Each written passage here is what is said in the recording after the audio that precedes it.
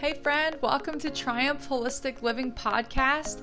I'm your host, Casey Lewis, certified wellness practitioner, helping Christian women like you to improve your health and to once and for all ditch the chronic fatigue, fog, and illness like depression, anxiety, autoimmunity, and stubborn fat, and to gain thriving energy and good mood, confidence, and glorify God by taking care of the body He's given you with natural methods based on principles that will never change because they're founded in Scripture and science. Let's dive in. Hey friend, so you know all chronic disease has its roots in inflammation, right?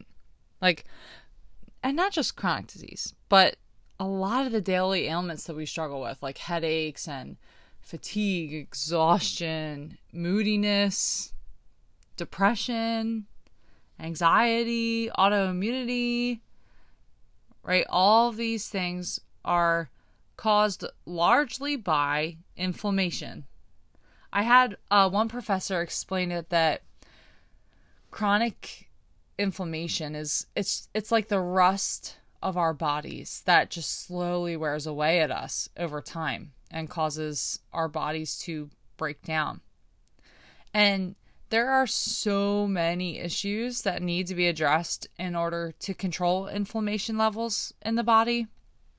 And one of those many ways largely being through diet and, addressing your gut health.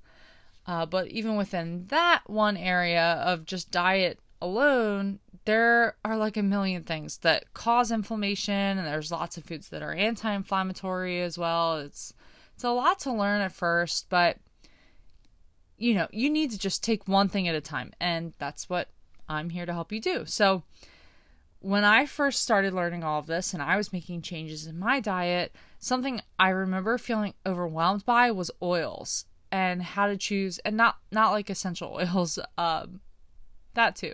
That was a whole new world for me also. I love me some essential oils. But I'm talking about like oils that cooking oils you cook with, that you eat, right?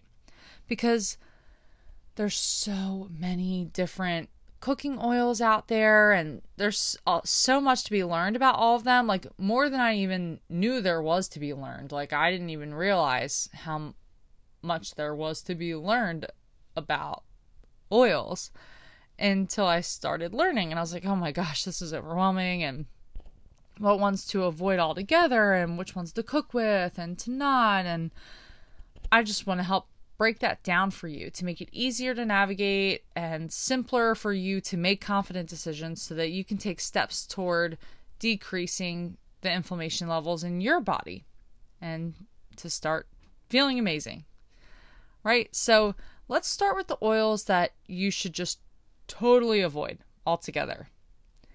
You never want to use or consume refined vegetable oils, which I'd always thought vegetable oil is healthy. Like that's what I was raised up with. And I don't know, you would think it's a vegetable oil, right? Corn oil, canola oil, soybean, safflower oil. These are all of these oils are really high in omega-6 fatty acids, and they lack omega-3 fatty acids. And that matters because omega-6 fatty acids have an inflammatory effect, and omega-3s have an anti-inflammatory effect. And we're supposed to ideally have a ratio of like 1-to-1 or even 2-to-1 of omega-3s, 2 omega-3s to 1 omega-6 fatty acids in our diet. And in America, we often have like 16 or 25 to 1. It like ranges from 16 to 25 to 1 in the opposite direction. Like for every 16 omega-6 fatty acids, the inflammatory kind, we have 1 omega-3. And because of that, we only have so many like omega receptors, and so we're only absorbing and taking in the ones that are inflammatory and not getting all the benefits from the omega-3s even if we're eating them because we're just having too much of the other kind. So we don't want to be having too many omega-6 fatty acids if we want to avoid inflammation. The other issue is that these refined vegetable oils, they're often derived from genetically modified crops. They go through just extensive processing, and they're more susceptible to oxidation and breakdown, which leads up to the buildup of free radicals, and we just don't want that junk going on in our bodies. And since 90% of these oils are produced from genetically modified plants or GMOs, right? GMOs they're a modification of living organisms, which produces these combinations of genes that don't normally occur in nature or through traditional crossbreeding methods.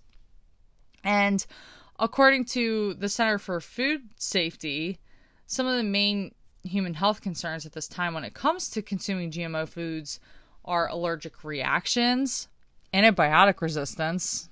That's bad. We need to be able to respond to antibiotics, right? Cancer, loss of nutrition from the plant, and toxicity.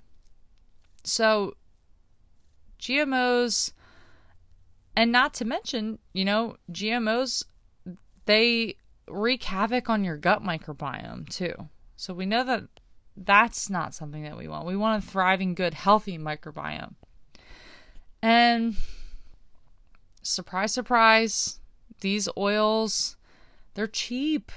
They're so cheap, and they're used in everything.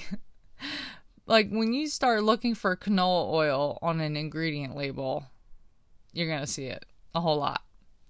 But knowing this information, reading ingredient labels, making informed and confident decisions, and making your own food at home, it's very empowering. So do your best. It's hard. It's easier said than done when you're first starting to make changes. I don't know where you are on this journey right now, where you stand. But if you're in the beginning stages of learning and making changes and trying to figure out what's going to be best for your health truly and what you need to be changing, and it can be overwhelming. It could feel like a lot, but you just got to take one step at a time. And it's very empowering when you start learning and knowing and making changes based on a place of knowledge and understanding, right? So try not to be overwhelmed by the knowledge. So, okay, that's what we want to avoid. Let's talk about what we should be consuming, because there's lots of oils that provide really great health and nutritional benefits. But certain oils are good for cooking, at high temperatures, while others aren't, due to their smoke point. And so when an oil is brought to its smoke point, it oxidizes and releases harmful free radicals into the food. So we don't want that, right? So let's dive into the good oils to use and which ones we should cook with and whatnot and all that. So avocado oil. Avocado oil is my fave. It's loaded with oleic acid, which is a type of monounsaturated fatty acid. It's incredibly healthy. And avocado oil also contains lutein, which is a type of antioxidant.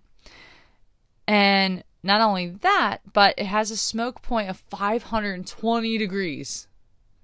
520 degrees Fahrenheit. So that makes it really stable and great for high heat cooking. And it doesn't have a strong flavor. So it's really one of the most versatile and easy oils to use and cook with. And you could also just drizzle it over salads and smoothies and dips and spreads to just bump up the content of healthy fats in what you're eating. So avocado oil is a really good one. Ghee is another one of my favorites. It's clarified butter, if you've never heard of it, which just means that the milk solids and the water have been removed. So that creates a final product that's lactose free, so it's easier to digest. And ghee is also a rich source of butyric acid, which that just helps maintain the integrity of your intestinal wall, which we know increased intestinal permeability or leaky gut, right, to be the root of most of the chronic illnesses that cripple our society today. So ghee supports a healthy digestive tract, and it's rich in vitamins A, D, E, and K, and plus it has a smoke point of 485 degrees Fahrenheit. So it's another good one to cook with. But it definitely has a buttery, kind of nutty flavor. It's a strong buttery flavor, so know that when you're cooking with it. That sometimes makes it more preferable than avocado oil, depending on what you're making and what you're using it for, and sometimes not. So I love to cook my veggies in ghee. Coconut oil is another really good one. It's a great source of medium chain triglycerides, or MCTs, which MCTs support nutrient absorption and digestion. And they have natural antibacterial, antiviral, and antifungal properties. So they're supportive of our gut environment because they combat harmful bacteria and viruses and fungi. And MCTs are also anti-inflammatory because they contain antioxidant properties.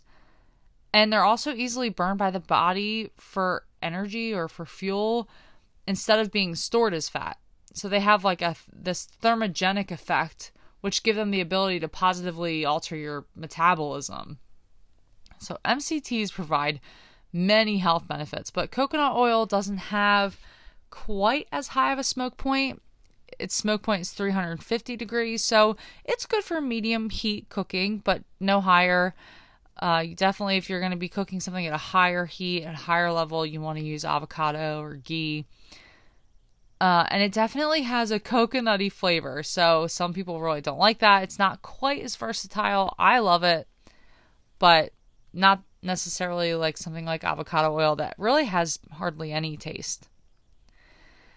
And then the last one I'm going to mention is extra virgin olive oil, because that's brimming with antioxidants, especially polyphenols, which makes it an anti-inflammatory food. Like we talk about all the time, inflammation is at the root of all disease, right? So always looking for anti-inflammatory foods.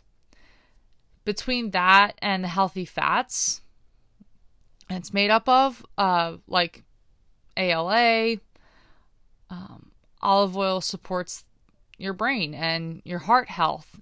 It helps fight mood disorders and depression and improves blood sugar levels and more. So it's really a great one. But the tricky thing with olive oil is just depending on a number of factors, the smoke point can vary.